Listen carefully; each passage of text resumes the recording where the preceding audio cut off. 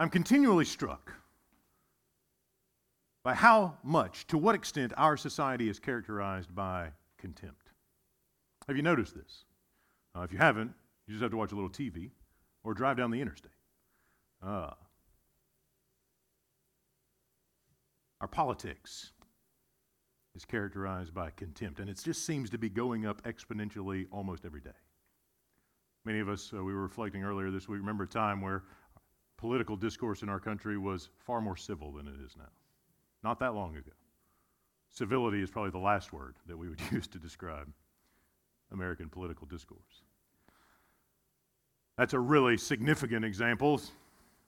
You can be driving down the interstate like I was yesterday and get contempt from other drivers.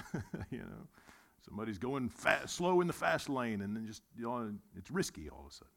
There's contempt. We have contempt in relation to race and ethnicity.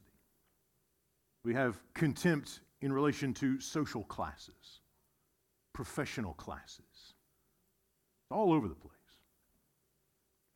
And the pressure, when that kind of attitude just saturates a community, the pressure on the church is to kind of slide into that, isn't it? It's very easy to just kind of go with the crowd.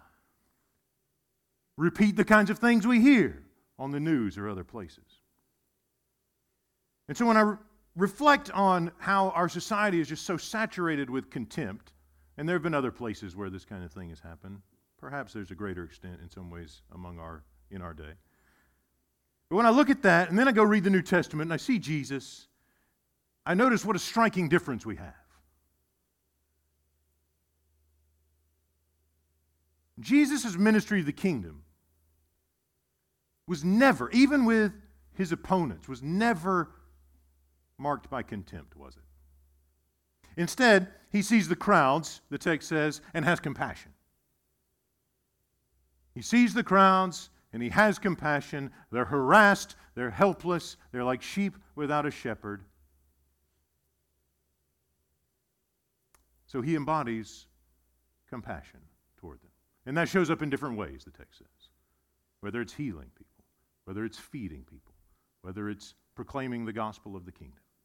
He's doing all these kinds of things, traveling around, teaching, instructing, helping, serving, engaging in this mission of the kingdom of God.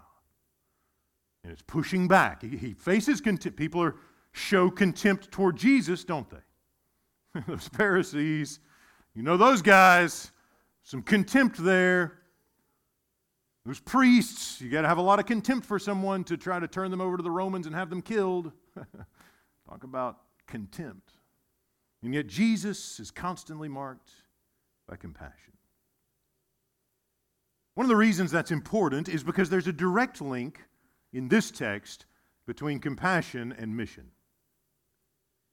There's a direct link between what Jesus has to say to his followers. We're talking about following Jesus. This is Jesus to his followers. There's a direct link in what Jesus has to say to his followers about compassion and how it relates to mission. Which means, as we develop our understanding of that relationship and see how those two things go together, if we're not pushing towards compassion, then we're probably going to be missing out on the mission somewhere. We're thinking about that relationship. We might even put it this way. Talking about this direct link.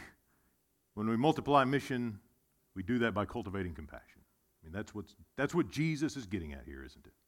We multiply mission by cultivating compassion. Jesus sees the crowds. He has compassion for them. They're harmed, they're harassed, they're helpless, they're oppressed. Maybe they're not instructed. Maybe they haven't learned from him yet. And so he then talks about, let's get some people out there. Let's get some laborers into the harvest. He's compassionate. Let's do some mission. That's what's going on there. So for Jesus, there's this connection between discipleship and evangelism or mission. Now, we separate those sometimes. Like, we want to talk about a lot about compassion, and we want to be compassionate towards one another, and we care for that.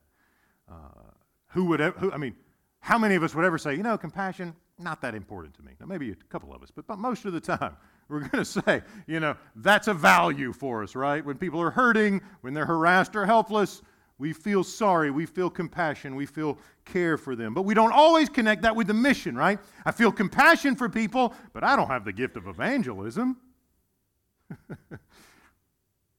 That's somebody else's job. Funny, when Jesus gives commands to send laborers into the harvest, he doesn't ask if you have the gift first. He just tells you to do it. I'm a disciple, but I'm not called to missions. I've got compassion. I'm following Jesus. I love Jesus. I want to do what he wants me to do, but he hasn't called me to do that. That's for other people. That's for younger people. Come back to that in a little while. So we somehow separate discipleship and this kind of character aspect, if we can put it that way. The compassion is a way that disciples embody the character of Jesus, isn't it? I mean, that's what's going on here. But we don't necessarily draw the line that Jesus draws. We don't necessarily connect the line. We want to have compassion, but does that mean that we're actually stepping out of the church and engaging in this work of harvesting, right? Spreading the gospel, the kingdom, getting out there with people who don't know Jesus and bringing them in. Right? That's what evangelism is, this focus on the gospel and communicating it clearly, isn't it? We need to be clear on that definition too. Right? Jesus wants his followers engaging in evangelism, and that means telling them about how he loves them, how he died for them, and how he was raised for their new life, and how trusting in his name transforms our whole being. Right? Evangelism is not inviting someone to church. There's one of the greatest things that we get mixed up on in church. I've been pastoring for, 14, 15 years now, something like that. The evangelism team works on inviting often. So that's great, by all means. Invite people to church. But don't tick the evangelism box when you do it. That's a totally different thing. Do both, but don't get them confused. Evangelism is when you're having the conversation, hey, what do you know about Jesus? What do you know about his cross? Yeah, he died on the cross, but do you know why he died on the cross? Maybe it's because we're separated from God, and surely all of us have felt that distance at one time or another. How far we are from the one who loves us, the one who made us, the one who cares for us. And Jesus came to bridge that gap, to bring reconciliation. Surely we want to be reconciled to God. So he took all those dark things. We've got these dark places in our hearts when we're telling the truth. We've all got those. He takes those and he heals them. And he touches them. He takes the places where we're in pain and the places where we feel guilt and condemnation, and he brings forgiveness and healing and hope. Evangelism is when we start doing that sort of thing. When our conversations move towards the person and work of Jesus, who he is, what he's done. That's what Jesus wants from his followers. When we talk about missions, we're talking about when we start sending people out on specific tasks. Oftentimes you're crossing a border, whether it's kind of a local thing where we're getting outside the church, we're on a team, we're doing kind of friendship mission kinds of things, or other areas in the area. Sometimes it's even further. Sending 2 teams out this summer, we've talked about that already.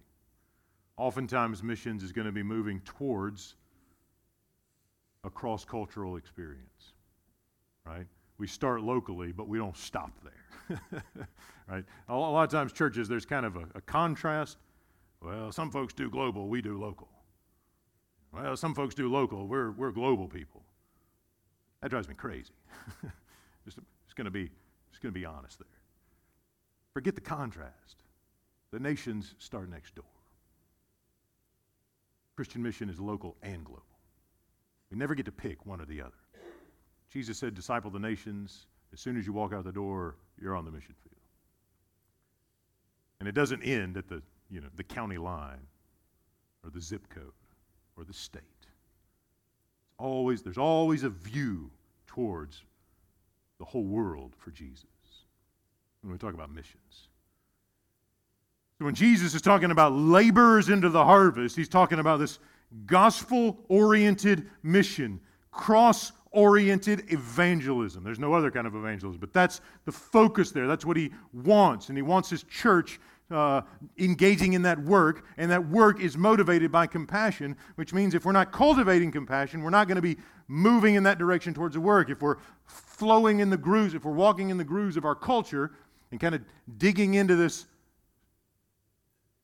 contemptuous attitude, the last thing we're going to be doing is trying to convert people. Can't stand that person. I sure do want them to come to Jesus. That's not, those two things are not typically coming out in the same breath, are they? Instead, it's, wow, my heart is broken for that person. Can I talk to you about Jesus? I have found hope in Jesus. I want to talk to you. Can I tell you where I found hope? Right? There's compassion in mission. Contempt is more about, walling yourself off, isn't it? If I have a heart filled with contempt, I'm going to barricade myself from other people. I don't like those people. I don't want to be near. But if my heart is embodying the compassion of the Lord Jesus Christ, I'm going to be looking for people who are harassed and helpless. And maybe I don't like them. And I'm going to be asking the Lord Jesus, will you work in me right now and take this contempt and just pull that away and prune it away and cut it back? I mean, just take a hacksaw to it and get it out of my life and put your compassion back into place. Because I want to be your follower, Jesus. That's where I want to be. And I know that means I've got to cultivate compassion. Because following Jesus, brothers and sisters, is about embodying the character of the Lord Jesus Christ. We just got to get that kind of language into our vocabulary. What does it mean to follow Jesus? It means to obey him and embody his character.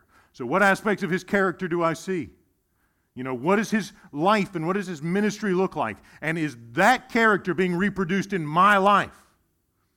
Right? And in this passage, the chief aspect of his character that is on display, that is spoken about, that the gospel writer tells us about is, what is it? You know by now. Compassion. Right? He's traveling all over the place. He's going from town to town, synagogue to synagogue. He's engaging in ministry. He's teaching. He's touching people. He's healing. And all the time, he sees people who are hurting, people who are harassed, people who are just sheep without a shepherd. They're wandering. They're lost. They are lost. They don't know what God has for them. They don't know wholeness. And Jesus is calling upon his people to let him reproduce that aspect of his character in us. That's what holiness looks like, friends. Right? Jesus is the Holy One. Holiness is not this impossible list of tasks that we really aspire to but never really think we can do anything with. Or, holiness is about embodying the character of Jesus. So in this passage, holiness is compassion. And is Jesus reproducing that in me? Is the Holy Spirit in me? And am I opening myself up to what he wants to do in that way? And his compassion is displayed most perfectly, most gloriously in the cross. Nobody dies on a cross because they're looking out for themselves. And you don't die for people with whom you have a heart, for whom you have a heart filled with contempt. Right? I can't stand you, I'm going to give my life for you. Right? Nobody acts that way. But with Jesus,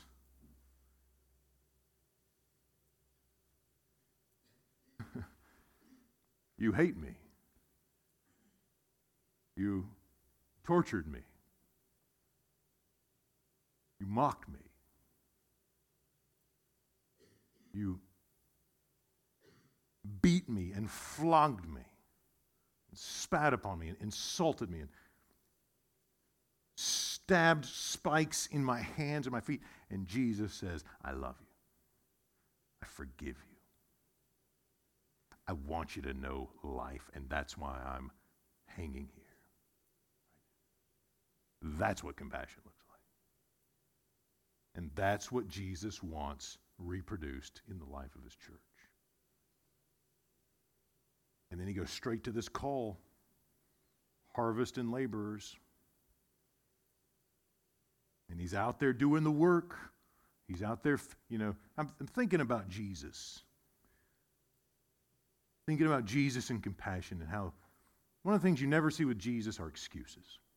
You ever notice that? I mean, Jesus never makes excuses. I mean, just read through the gospel this week. Take Matthew and just read all the way through it. Just sit down, block out a couple, get up a little early if you have to. Make some coffee, keep your, whatever you got to do.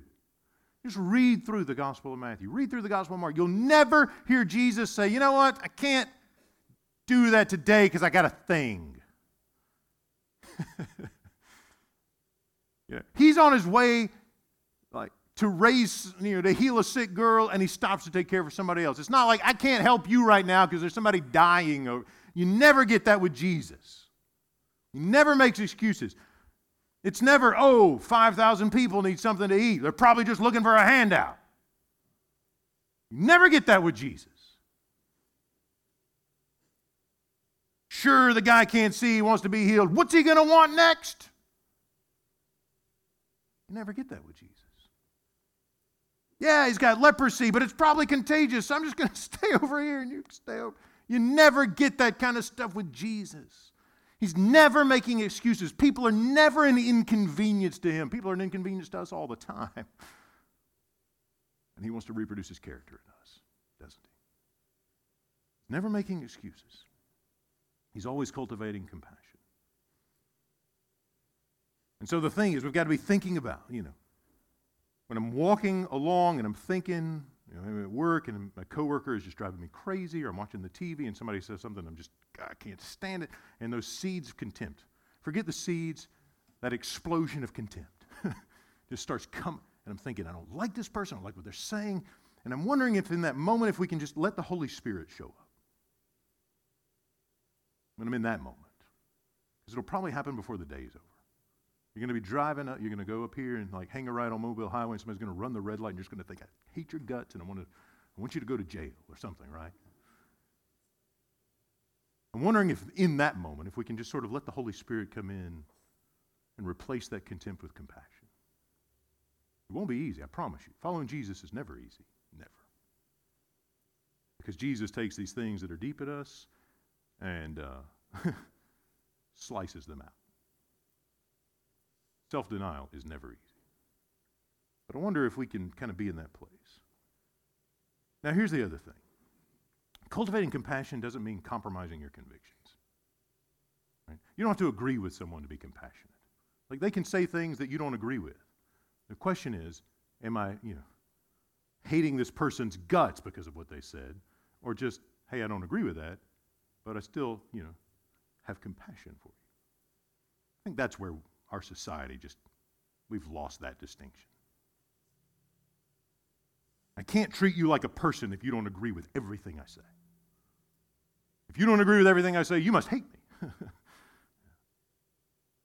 We can't live that way. The kingdom of God doesn't. Right? So, take, for example, the militant atheists that have kind of come around in the last 10, 15 years. People like Richard Dawkins, right? Who just insults Christians as being foolish and stupid and belittles us constantly.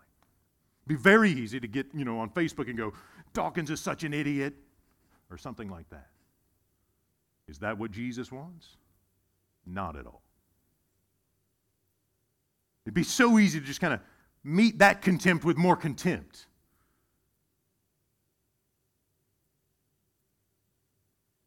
The thing about the church is, there's a metaphor, illustration I've heard before. The thing about the church is, it's kind of like a hospital. And you're the nurses. The trouble is, in this hospital, your patients think you're their enemy. People like Dawkins, other militant atheists, maybe politicians who want to, undermine freedom of Christian expression, just different kinds of things. People who set themselves against the church. We're so tempted to kind of get defensive. We don't like you. You're the enemy. It's helpful to remember they're not the enemy. They're the patient. But in this instance, the patient thinks you're the enemy, which means it's very hard to care for a patient if they think you're trying to kill them or something like that. The nurses will agree with me, I think. Some, those antagonistic patients. But Jesus comes into our world, to this world that he's made among us.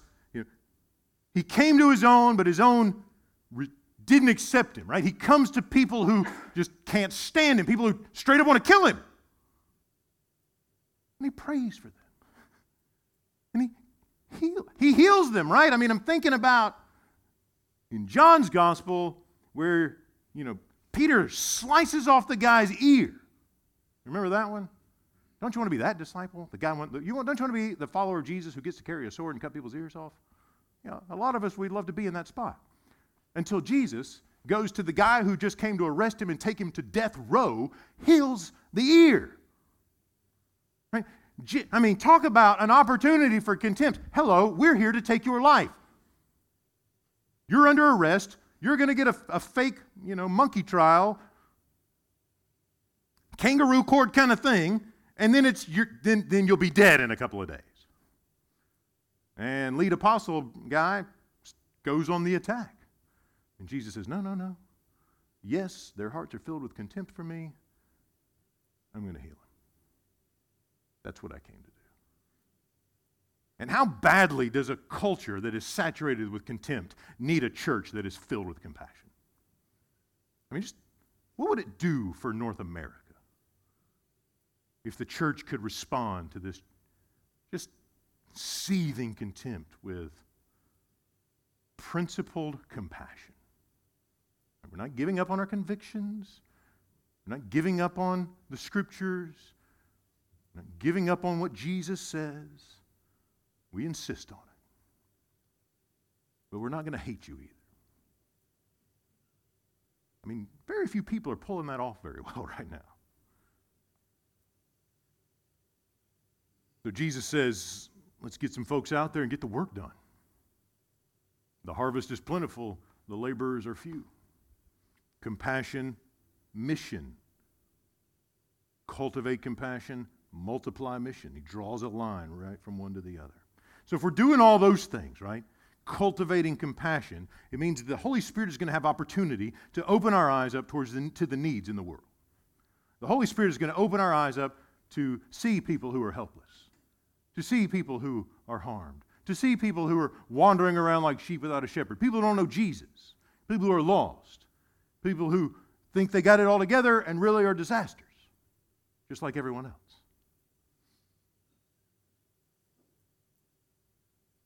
Reading through this, and I got to thinking, why are the laborers few? You ever ask that question? Here's Jesus. There's lots of lost people. There's lots of people who need to know God's grace and His life-giving love. I mean, that's what we're talking about. We're talking about people knowing God's life-giving love. Anybody in favor of that? People knowing God's life-giving love? I hope so. I mean, how could that not be a good thing? Here's life, here's love, here's God who wants you to be reconciled to Himself. That's a good thing. And yet, Jesus is saying there aren't that many people involved in sort of getting the message out.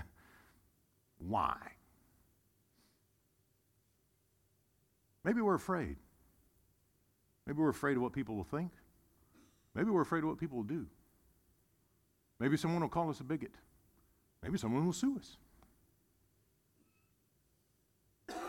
Maybe we're afraid.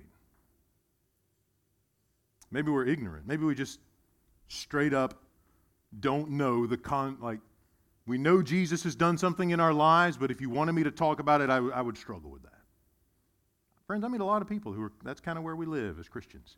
I know Jesus touched me, but don't ask me to talk about justification by faith, because that's for theologians and things like that, I know Jesus died for my sins, and I'm grateful for that, but don't ask me to explain it to someone else. Maybe we need some time to kind of learn how to talk about it, the vocabulary of our faith. And maybe the laborers are few because we haven't done a good job of just education. Maybe we're apathetic. Maybe we just straight up don't care.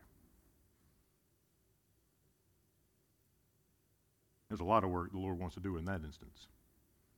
Maybe we're too busy.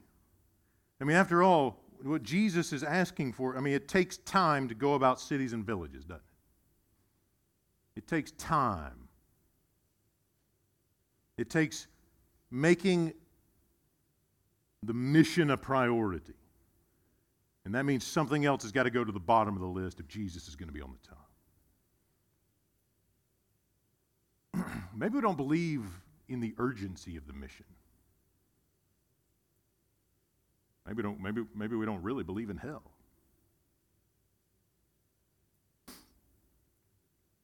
Thinking this morning, I don't talk a ton about hell in sermons.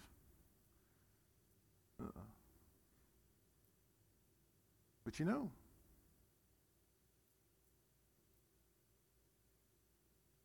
Jesus didn't die for us because we're okay. If everybody's basically all right and good to go, that doesn't necessitate death on a cross. All right? I mean, if the only begotten Son of God has got to be tortured to death for our salvation, the alternative is probably pretty bad, I think.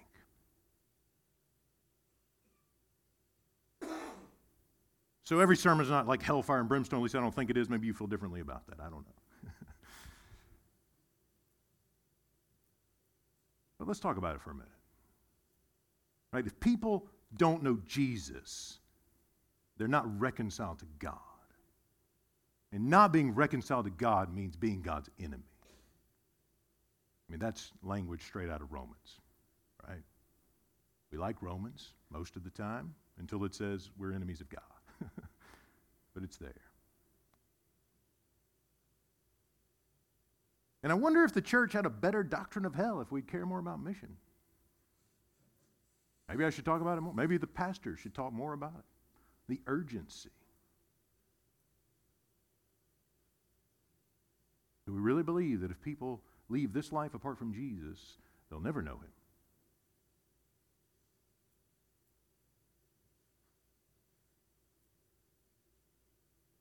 Why are the laborers so few? Another question that came up for me. Are we obeying the command? I mean, we want to be followers. It's hard to be followers if we're not actually doing what he says to do. So are we obeying the command? What's the command? Pray that the Lord of the harvest will raise up laborers for the harvest. That's the command. So are we praying that God will raise up missionaries? I confess, I don't pray that as often as I should. I'm feeling a little convicted by Jesus this morning. I'm wanting to get that a little more, or a lot more regular of a habit. Are we praying together that the Lord will raise up laborers for the harvest? Am I praying that God will raise up evangelists and missionaries? Now here's the thing. If I am praying for that, am I prepared? Am I prepared that I might be the answer to my own prayer? And are you prepared that you might be the answer to your own prayer? Lord, raise up some evangelists, and the next time you're, getting your hair cut or something, the Holy Spirit says, why don't you get a word in for Jesus right here? And you're thinking, I don't want to get a word in for Jesus. They got scissors next to my ears. What are we going to do? That's a true story for me, by the way. Maybe you've heard it before. Speaking from experience on that one, right? Are we ready for Jesus to say, you prayed for more people out there doing evangelism and mission. I want you to be the one to do it. Are we ready for that? Maybe we don't want to pray it because maybe we're afraid Jesus will say, guess what? You're the answer to the prayer. Here's somebody to tell about my life-giving love. Tell you a story about my scoutmaster. I think he'd be all right with this.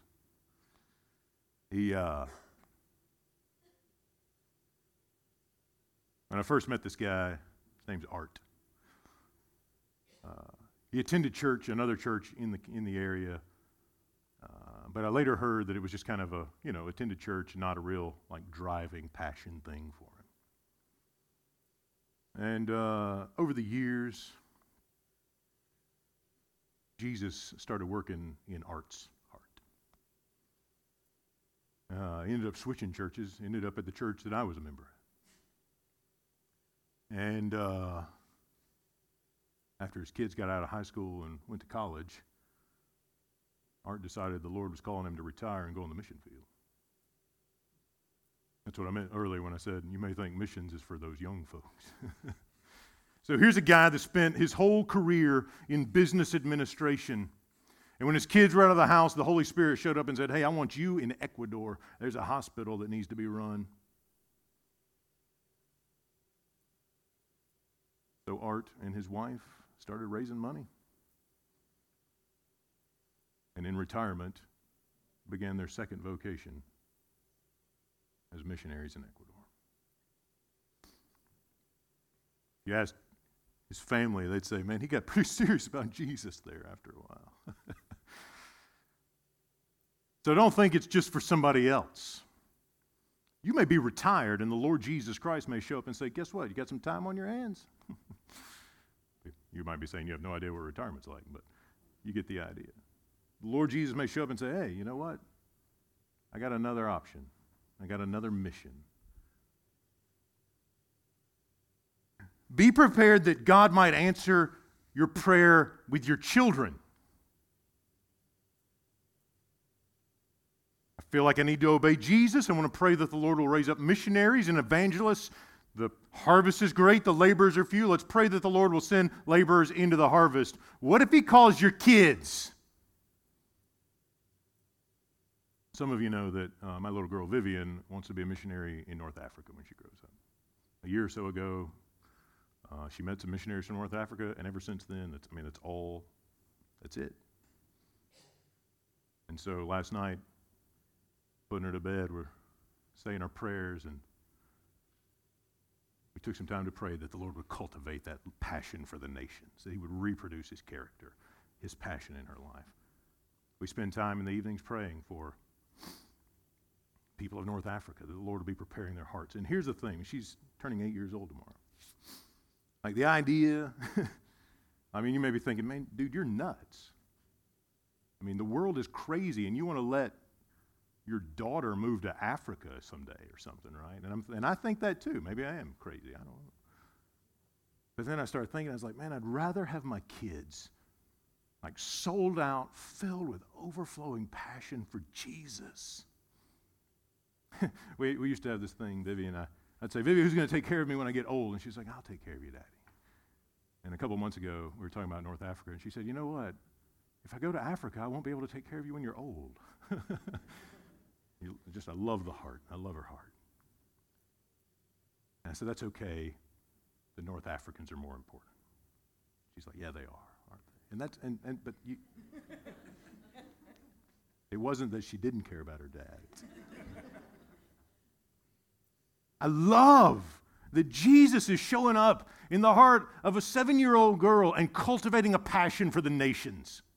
I wasn't even around when this happened. They were off in another city at a missions conference, and I found out about it when they got back. And it'll be fine with me if she never changes her mind. It'll be scary, but it'll be okay. Be ready for Jesus to answer your prayer with the lives of your children. Patrick's going to Guatemala. There's several children and youth who are going to Guatemala this summer from this church. Because I want to see compassion. I want him to spend a week at an orphanage. Not that he's not compassionate, but I want to cultivate compassion in his 10-year-old heart.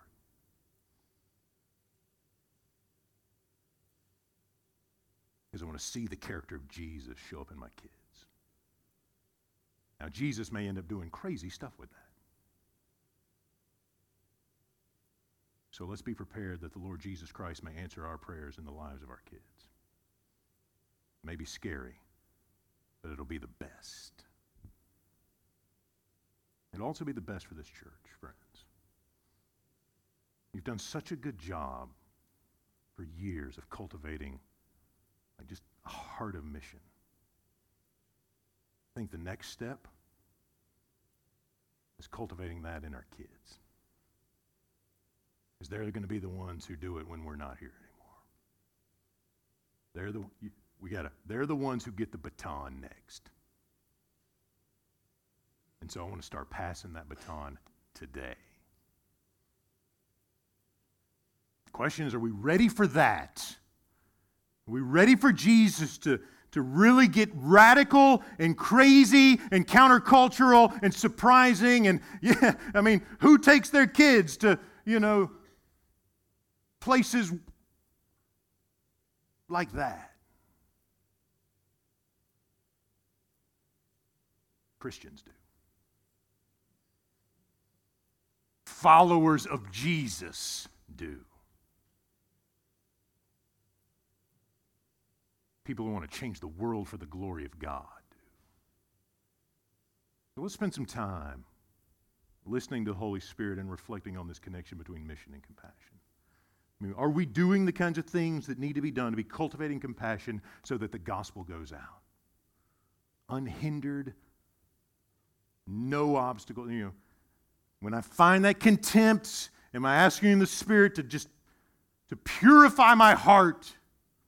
Am I willing to pray the prayer that Jesus commands me to pray? And am I willing to let myself, my family, my friends be the answer to that prayer? You want to follow Jesus? That's what it takes.